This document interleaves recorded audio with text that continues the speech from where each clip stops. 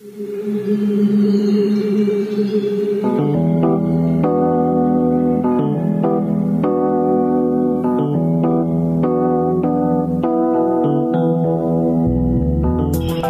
is the Mizzou Sports Podcast, presented by the Columbia Daily Tribune.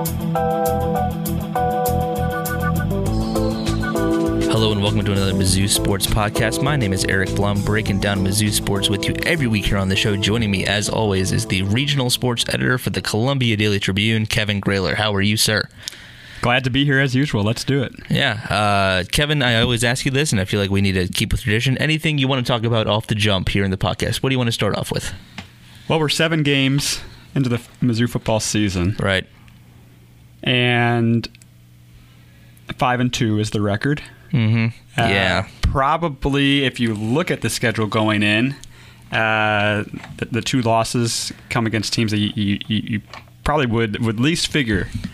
And there were some impressive wins in between the 5-game homestand, but honestly, just thinking about this past weekend in Nashville, losing to a team you were favored to beat by 3 touchdowns, that stings. So we're going to see how, again, these Tigers respond going into Kentucky Saturday. But it's an unusual feeling for a 5-2 team. You know, you take some positives away. That's a winning record. That's one victory away from that bowl eligibility threshold, even though still have the looming NCAA appeal. But just a very surprising way to get to this point, to get to this juncture in the season. Yeah, losses to Wyoming and to Vanderbilt, and wins over South Carolina, West Virginia, and Ole Miss. It was probably would have been what a lot of people would have predicted, but that is where we stand. Mizzou essentially is, from my estimation, 3 plays away from being 7-0 right now. You change 1 play in the Wyoming game and 2 with how the game was designed for Vanderbilt, and you're 7-0. It just seems like this team is probably a little bit better than 5-2, but not quite at the 7-0 level. It's kind of where they are right now. I mean, just schedule-wise. We've seen glimpses of greatness. Yeah, absolutely. Look back at that South Carolina game. A fantastic performance from top to bottom. But inconsistency, and I think that, if you think about being at Coach Barry Odom at this point in time, it's a matter of being able to get up for every game. And the penalties against Vanderbilt, 12, that was a season high. For more than 100 yards, you recall exactly. 120 yards. That sets you back. Really just getting in their own way at times. Defense, we can't put this on them. You can't. The analysis. No. I don't think in any way, shape, or form. I think going forward, it's going to be a matter of seeing how offensive coordinator Derek Dooley and quarterback Kelly Bryant, how these guys can really build off what was a struggle of a game this past time out. Yeah, it was outside. What I said on ABC 17 Sunday night is, I think, really reigns true still to this day, is that everyone that was not Albert O had their worst game of the season on Saturday on the offense. The offensive line was in shambles, therefore you couldn't establish the run game, and they didn't help themselves. Kelly was just erratic, for lack of a better word. He couldn't find wide receivers open, just could not be his usual self, and the wide receivers kind of shot themselves in the foot, didn't do themselves any favors. Now you head to Lexington this weekend. I'll be on the road in Kentucky. Follow along for updates by Eric Blum on Twitter. And this is quickly a must-win game. If they go to 5-3 going into the bye week with their next 2 games being Georgia and Florida, that's not good. That's not good at all, especially for where expectations lie for this team going into the season. I mean, I said probably less than a week ago at this time, Missouri was probably looking to be in 7-1 going into the bye week. And now there's a serious conversation to be had. They could be 5-3. And it's just that the range of potential where this team lands on any given Saturday might be as wide as any team I might have covered in a very long time, is that you can come and you can just tear away South Carolina, and then 2 weeks later they beat Georgia between the hedges in Athens, and then you go to Vanderbilt, who hadn't picked up an SEC win, and they got blown out by 34 by UNLV, and then you lose to them. It's tough to explain. It really, it's just, did Mizzou just have that much of a stinker? like an all-time stinker against Vanderbilt to the point where it's like you lose to them. Yes, Vanderbilt did well. You can give Vanderbilt all the credit in the world. But even against Vanderbilt's best, Missouri should have still beaten them, and it didn't. And it sounds kind of, the same we were talking about Wyoming all those months ago. But the Wyoming loss you could recover from. Now Missouri's season, because it's a conference game against Vanderbilt, will be talked about unless they win out. They have to win either Georgia or Florida, if not both, to kind of erase this loss.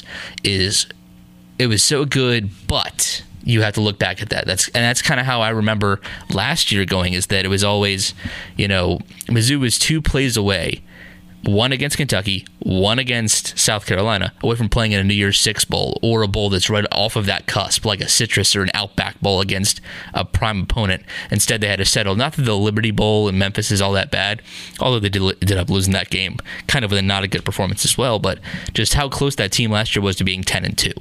Now you're kind of looking at 5-2 this year, and it kind of seems like it's a little bit of a similar message, but with an overall similar roster, despite the quarterback change or anybody else coming in and going. So it just seems like it's kind of a similar message, despite how many strides they made over the past 5 weeks at home. We saw some really great moments from them, but they really weren't tested that much. Then when they got tested in Nashville, it didn't go well. Missouri is still yet to lose the second half this year, points-wise, but because they were tied with Nashville. I think it was 14-7 at half, and then both teams just scored 1 touchdown in the second half at Vanderbilt. But just not a whole lot of positives to say about that trip to Nashville, football-wise. It just was not a good performance, and it kind of came out of, I don't want to say it came out of nowhere, because Mizzou had shown a tiny bit of weaknesses here and there throughout those 5 weeks. But we were talking to Adam Sparks from the Tennessean who covers Vanderbilt, and he's like, if they beat Missouri, it's a job saver for Derek Mason. You could tell the emotion out of Mason post game.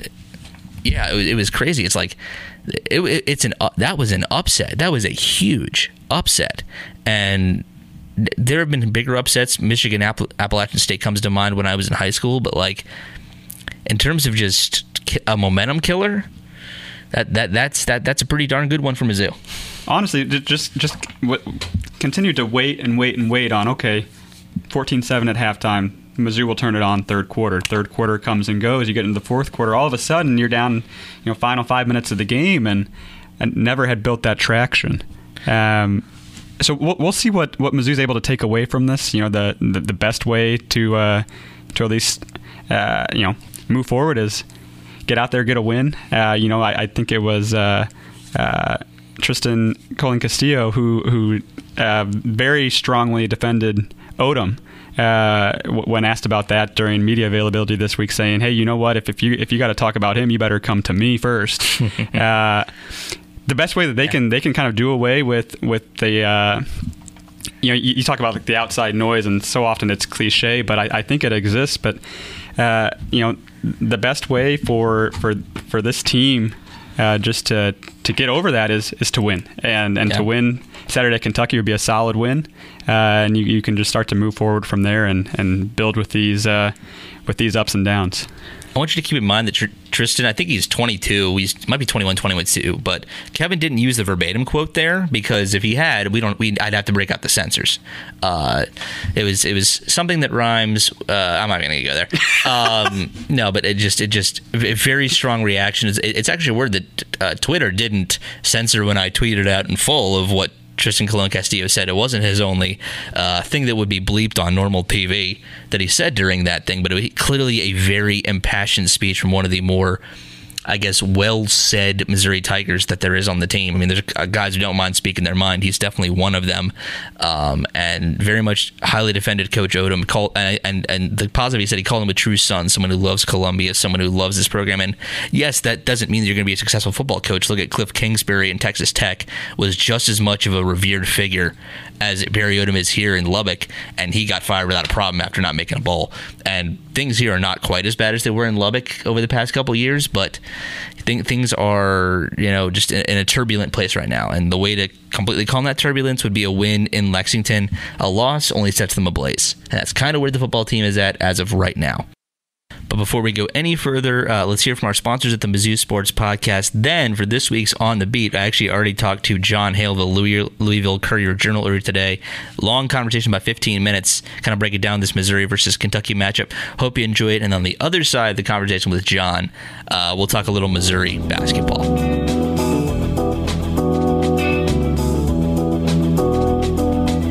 We would like to thank our sponsors for the Mizzou Sports Podcast. University of Missouri Healthcare. University of Missouri Healthcare is proud to be the official sponsor of MU Athletics.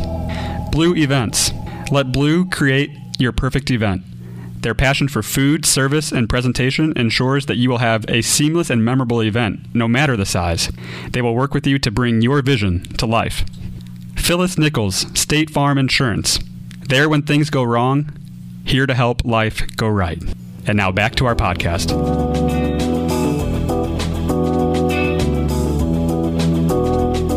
Joining the Mizzou Sports Podcast this time is the Kentucky beat writer for the Louisville Courier-Journal, Jon Hale. How are you doing, Jon? I'm good. How are you? Good. How are things in Lexington? Excellent so far. Terrible weather over the weekend in Georgia for that game. I'm not sure it's going to be great this weekend for the next game, but right now it's beautiful. I guess we'll start there. Just tell us more about where the Kentucky program kind of is right now. How do things kind of stand? I think they're 3-4. How do things kind of look right now? Yeah, it's a really interesting kind of spot for them this season. There was a lot of expectation going into it, but at the same time, I think most reasonable people expected them to take a little bit of a step back from last year where they won 10 games for the first time in 40 years, went to a New Year's Day bowl game, had a winning record in SEC play for the first time since 1977. But you lose Benny Snell, your all-time leading rusher, you lose Josh Allen, the National Defensive Player of the Year, you lose your entire starting secondary, 16 total starters. And it was fair to expect that they were not going to be a 10-win team this year. The differing opinions going into it was how far a step they were going to take back. The schedule was pretty easy by SEC standards. So it looked like there was still a real path there to 8 or 9 wins if Terry Wilson took the step forward at quarterback. 2 games into the season, Terry Wilson goes down for the season with a knee injury. 2 games later, the backup quarterback, Sawyer Smith, who was a grad transfer from Troy, goes down with a wrist and shoulder injury and hasn't played in the last 2 games. So they're playing a wide receiver at quarterback. Their number 3 quarterback, Nick Scalzo, a freshman, also season-ending knee injury in camp. So Lynn Bowden's been kind of put into that position by necessity more than anything else. It worked against Arkansas, obviously one of the worst teams in the SEC. Did not work nearly as well against Georgia, one of the better teams in the SEC. So it's a real interesting kind of turning point as to see whether that offense with Lynn Bowden is capable of winning games down the stretch here in what appears to be a fairly manageable 5 games to close out the regular season, or if what we saw against Georgia had less to do with really bad weather and more to do with just teams being able to prepare for him. There's a chance Sawyer Smith is nearing 100% health, and we might see him Saturday. It might wait for another 2 weeks until after their bye week. It's just not sure at this point. But it's a real situation where you've seen progress basically in every area except quarterback, which has become this huge glaring hole that kind of casts a shadow over the rest of the season. And it wasn't like Mark Stoops' preparation to failed in getting him there. It's just injury after injury after injury. When you have a significant drop, I guess, from your 1, 2, 3 guys. I mean, most coaches don't have to go through that. It's just that's what's kind of played out, correct? Yeah, absolutely. And it even beyond the quarterbacks they have on their roster, it becomes more interesting because Mac Jones, who's going to start for Alabama this weekend in place of Tua, was committed to Kentucky for more than a year and then flipped to Alabama when his stock kind of soared the summer before senior year, and he got a bunch of high-profile offers. Jared Williams, who started, I think, the first 6 games for Miami before he got hurt, was committed to Kentucky for more than a year, then flipped to Miami. When he saw his stock soar, got a bunch of high-profile offers. They had their number 2 and number 3 quarterbacks a year ago. Gunnar Hoke, grad transferred to Ohio State to back up there. He's from the Columbus area. And Danny Clark transferred to a junior college because Terry Wilson had locked himself into the starting job with a 10-win season. They both saw the writing on their wall and decided to go somewhere else where they might have a better chance of playing, or for Hoke had the hometown ties there. So there are really like 7 or 8 quarterbacks who could have been starting for Kentucky this season before Lynn Bowden. It's a situation I've never seen anything like it before, let alone just the terrible injury luck they had among the guys they did have on the roster this year. Then tell us a little bit more about Lynn Bowden. What makes him the emergency choice? And, it just seems like he's a playmaker on the outside. What made him a guy who, when push comes to shove, would have to throw the ball as opposed to catching it?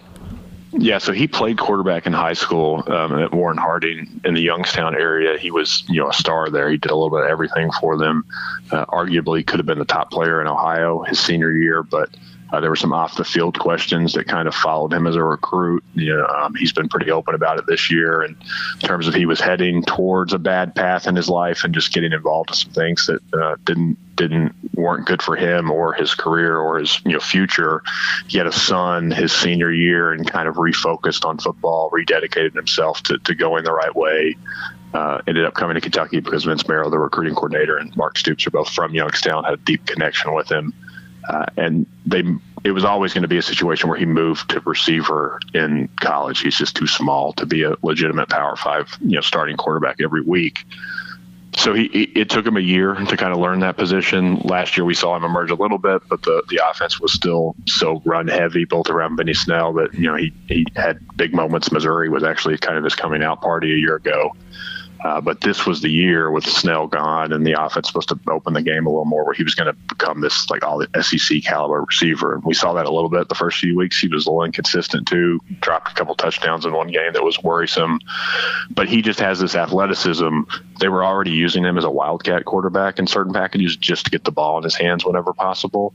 And when you lose your first option, lose your second option, arguably lose your third option, and the freshman who got hurt too, he was just the guy they thought, okay, at this point, let's just put the ball in our best player's hand as much as possible. He's not a big guy. He's not a power runner by any means, but he's really shifty. He's really athletic. He made he ran for 197 yards against Arkansas. Even last week against Georgia, for all the struggles there, he ran for 99 yards. So he has the ability to make plays with his feet. The question is just how much he can do with his arm against Arkansas in perfect conditions without a lot of prep in terms of film. I think he was 7 for 11 for 100 or 75 yards, something like that, through a touchdown against Georgia last week, where the wind was crazy. It rained the entire game. He missed his first 9 passes, did not complete a pass to the last drive of the game, and finished, I think, 2 for 15 for 15 yards. So that was, Jake Fromm only threw for 35 yards in that game, so the conditions definitely had something to do with it. But it's a real question as to whether his arm is enough of a threat to keep defenses honest if they do have to stick with him there. So you mentioned a little earlier the game last year between Missouri and Kentucky. Obviously, it's under Barry Odom, it's been 3 Kentucky wins. What have you seen from those kind of games the last 3 years? I don't know. Or actually, how long have you been on the beat, John? First off, I have been on the beat since 2011. So okay, so you've seen all 3 of those games live. Yeah. Since what did you see from 16, 17, 18, Missouri, Kentucky, and what's kind of been the difference that's made Kentucky successful in those games? Yeah, it's interesting. Obviously last year, the way the game played out down the stretch is the most obvious takeaway in terms of Kentucky just couldn't move the ball. It didn't look like they were going to score, in that game. And then Lynn Bowden developed his legend there in terms he was not the full-time punt returner at the time. They just used him occasionally in situations where they, were desperate for a return. And he went to Mark Stoops on the sideline and said, "Hey, put me in here. I'm going to return this kick for a touchdown." And they said, okay. And they put him in there and he returned it for a touchdown. And that kind of sparked their comeback. Then obviously the last drive drove it down the field.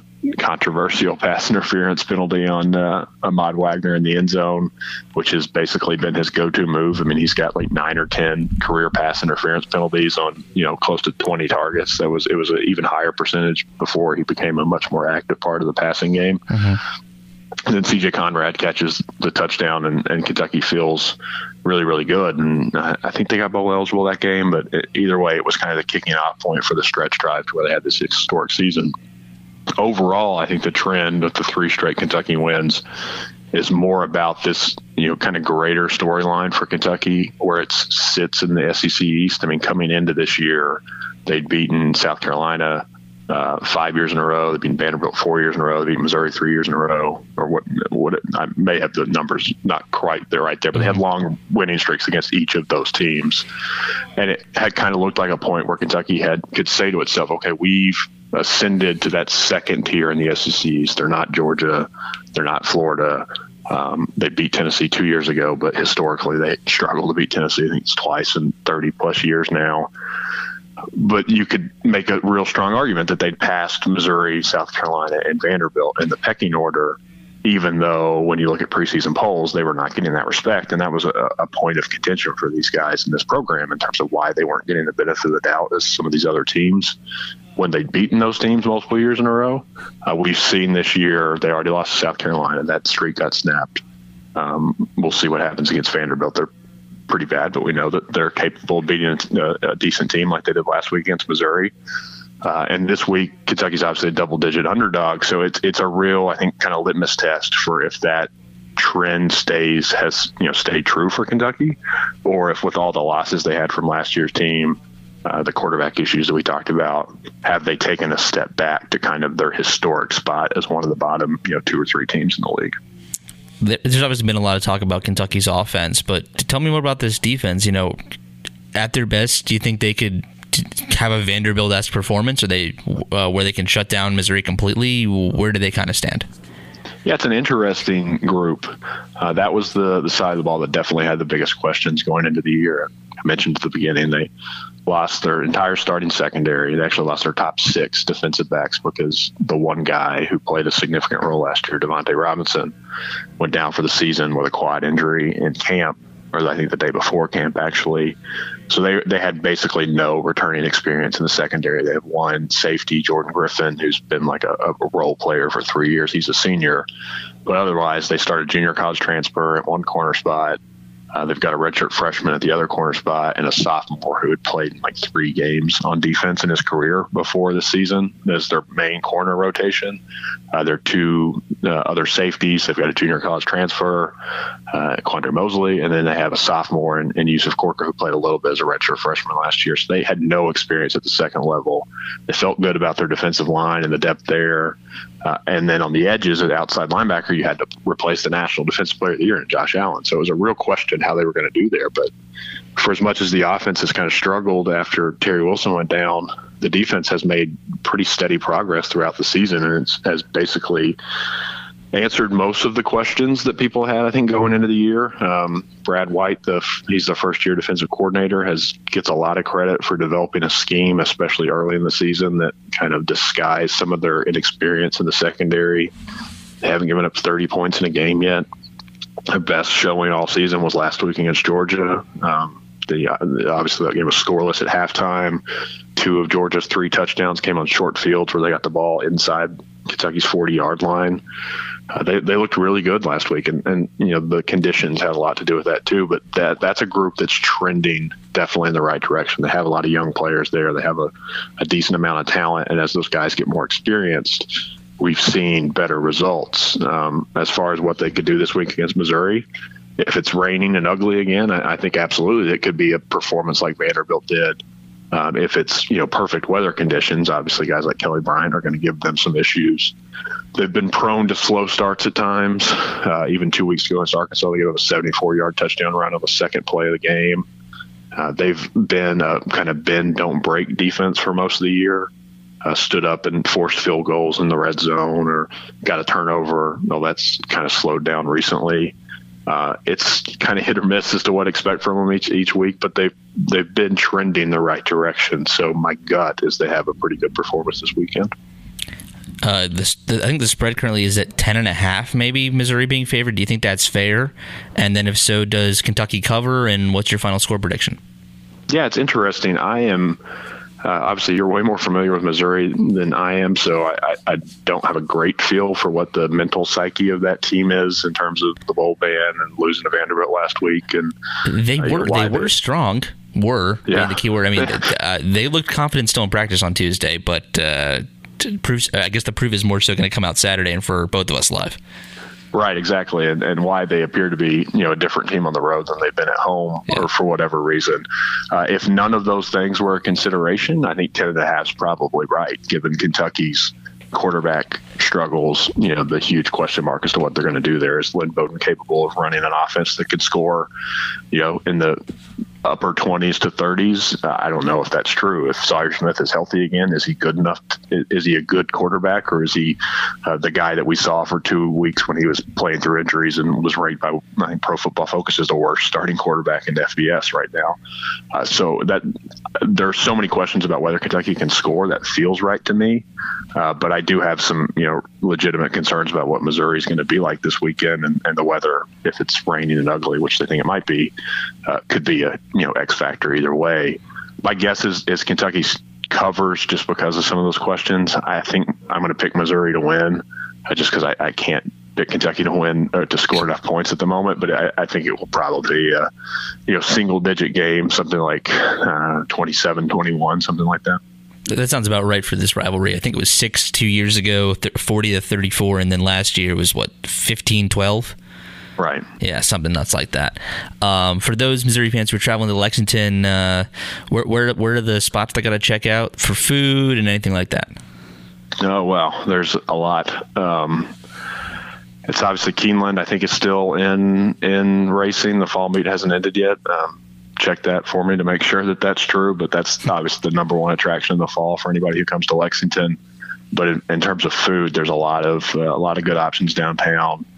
Maybe kind of an under the radar cheap eats place. It's my go-to in Lexington. It's a place called Bourbon and Toulouse on Euclid, just north of campus. It's a Cajun place, which I know you don't think Cajun food in Lexington, Kentucky, but you can eat there for under $10 easily. It's basically my favorite meal in Lexington, so maybe to check that one out. I might have to take your recommendation on that. New Orleans is one of my favorite cities to visit, very much so. And I guess here's a good time to kind of plug everything. Where can they read your work? Where can they find you online? Everything like that.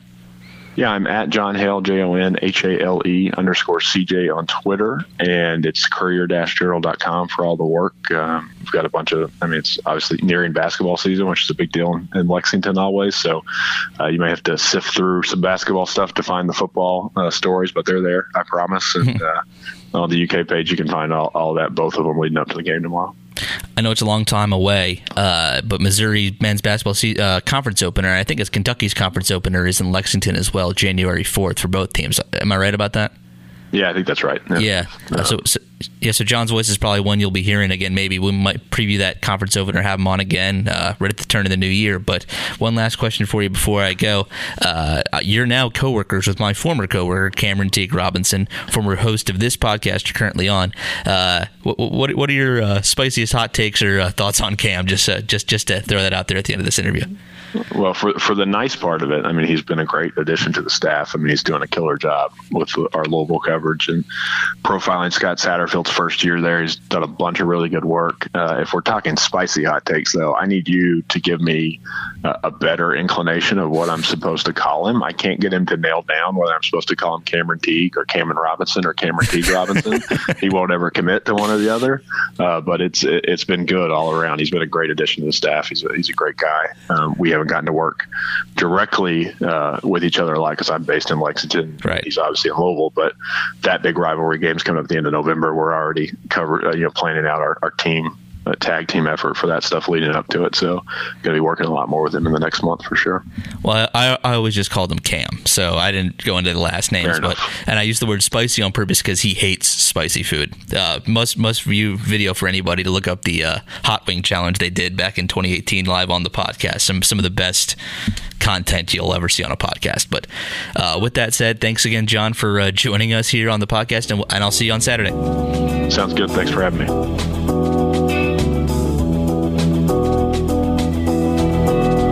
Thank you again to our sponsors of the Mizzou Sports Podcast and Jon Hale. Hope you guys enjoyed me asking kind of the last question there about Cam, former coworker of mine and Kevin's, current coworker of John's. So kind of nice to bridge those bridges there in the world of journalism. But in Cam's honor, let's talk a little basketball as he covered it for us the last 2 years. We had availability with Konzo a little earlier today. Kind of just talking about the big news of the day, which was the border war returning. The border war is back. Border war is back. Missouri versus Kansas on the hardwood starting in December of 2020 through December 2025. 6 contracted matchups, one in each of those seasons, 2020, 2021, 22, 23, 24, 25. 2 on college campus, on each college campus, and then 2 and the bookends being in the Sprint Center in Kansas, and then in Kansas City. Did I say Kansas? Yeah. Kansas City, Missouri. Kansas City, Missouri. There is a Kansas City, Kansas, where Oklahoma Joe's is. Best barbecue I've probably ever had without having Q39. Anyway, were you here for the border war last time, Kevin? I know you're a 16 grad, so that means that you would have started college in the fall of 12 when Missouri first moved to the SEC. 2017 was the exhibition showdown game, but the last time that Mizzou and Kansas played a game that mattered was Missouri's as last far as Big 12 results wise. Would have been 2012. That's correct, and that would have been right before my time in college began. So it's honestly, it's going back to when I was a kid growing up in Missouri. This is a game that you'd have circled on your calendar, not even a week out, a month out, but all year. Mm-hmm. And with the move to the SEC, that kind of went away, and there was just kind of this I think natural curiosity of, is it going to be gone forever? But now it's back, and really I think it's a credit to both the athletic directors. I think it's a credit to Jim Sturck, to Jeff Long, kind of coming together and making this happen, making this a reality once again. Yeah, and the rivalry itself, from my perspective, was never dead. I mean, one of the few things I knew about Missouri before coming to and living and then writing about the University of Missouri athletics was this game. I forget the guy's name in my head, but I can see the visual very clearly at the Allen Fieldhouse in Lawrence. I'm watching the game, and it was that dunk where they called it a charge, and it wasn't a charge. It was clearly a blocking foul. I forget the guy who did it. It wasn't Marcus Denman, but it was probably a little bit further out than that. But just those moments are instantaneous with Missouri basketball, and just to see. I mean, Konzo get a chance at this game. I mean, Konzo got his first win over Brad Underwood at Illinois last year as a head coach, and to see him now get that chance against Kansas is something that, I mean, when you diagnose the big moments for Mizzou coaches, one of the things at basketball you definitely did was look at their win-loss record against Kansas. And I think we looked it up. It took a lot of time to research it, but Bill Self, I think, as a head coach at Kentucky, is 15-4 against Missouri. That's pretty good. That is pretty good, yeah. And I think Missouri's last game in the SEC, though, was a Missouri win. So the fact that it's returning there are some rivalries across the country that are synonymous. I mean, that's just covered like Texas-Oklahoma football, Duke-Carolina basketball. Alabama, LSU, Alabama, Auburn football, and then this. This is, and I'm saying this from a pretty unbiased perspective because I only joined this beat, like 5 months ago. It's really one of the premier games in college athletics. It really is. Missouri, Kansas. I think you think basketball before you think football because Kansas football hasn't had the greatest tradition, for lack of a better word, of just winning results. They were really good for a couple years right before Charlie Weiss took over and they did a nosedive, but this is a game that people really look forward to, I guess is what they're saying. So 2020 and 2025 at the Sprint Center. I believe 21 and 23 are in Lawrence, 22 and 24 are in Columbia. Really a win for the fans, I think, here. The appetite certainly is there. I think this is a rivalry where, to your point, never really was dead. There were definitely embers burning. I remember going downtown one night in Columbia earlier this year. It was after week 2 of the college football season, and on the window, instead of saying open, or the specials would have been for the menu, it said college football result: Coastal Carolina 12, Kansas 7. It's one of those fun. It's one of those fun rivalries where I think each fan base is rooting just as much for the other team to lose than for their own to win. Yeah. Yeah, absolutely. And that's another thing that Tristan Colon Castillo said is he was asked about the rivalry returning, and he brought up an old chant, not M-I-Z, and usually you hear Z-O-U at the end. There's another version of it that parents are going to have to teach kids that... it rhymes with, we're not going to... A sound a Jayhawk might make. In any sense, yes, the border war's returning. Missouri men's basketball is now under 2 weeks away. I think actually 2 weeks from yesterday is their first game against Incarnate Word. And yeah, that's kind of all that's new in the world of Mizzou, I guess. Anything to add, Kevin? You know what? I think that that probably gets us to a good point for today, but it's kind of it's a good time of year. You got football still going. You got men's basketball, women's basketball, which we'll talk more about women's basketball going forward. Yeah, next week will be a good week for that. We got basketball season right around the corner, so lots going on, and we'll just see how it all unfolds. Yeah, volleyball's kind of hitting their stride here mid SEC conference. Soccer's kind of being turbulent. I think they're right around 500 like they usually are. Probably still in position to make the SEC tournament.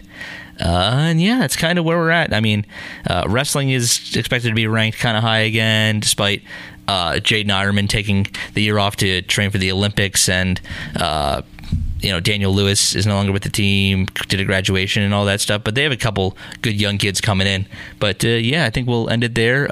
Check out our updates. I'll be driving to Lexington tomorrow morning, going to the game live in Kentucky. Yeah, why don't you give us a preview of the section for Saturday and then take us out, Kevin? Yeah, section for Saturday, we'll have our game day preview. Eric is going to have the centerpiece feature on Columbia native and Rockbridge grad Martez Manuel, who will be playing quite a bit in the first half, getting his first career start in kind of a unique situation there. Tyree Gillespie was ejected for stone cold targeting. Barry put Martez in. There you go. There you have it. So that'll be the centerpiece. We'll have On the Beat, basically a more in-depth transcription of the interview that we had on this podcast with our special guest, and staff picks, key matchups, 5 questions facing the Tigers, all of that, which we have for every game day of the season. And then, of course, we'll have coverage of the game online and then in print. All right. If you made it this far, thank you so much for listening to this week's Mizzou Sports Podcast. We'll be back next week. Kevin, give us the outro. For the Mizzou Sports Podcast, until next time.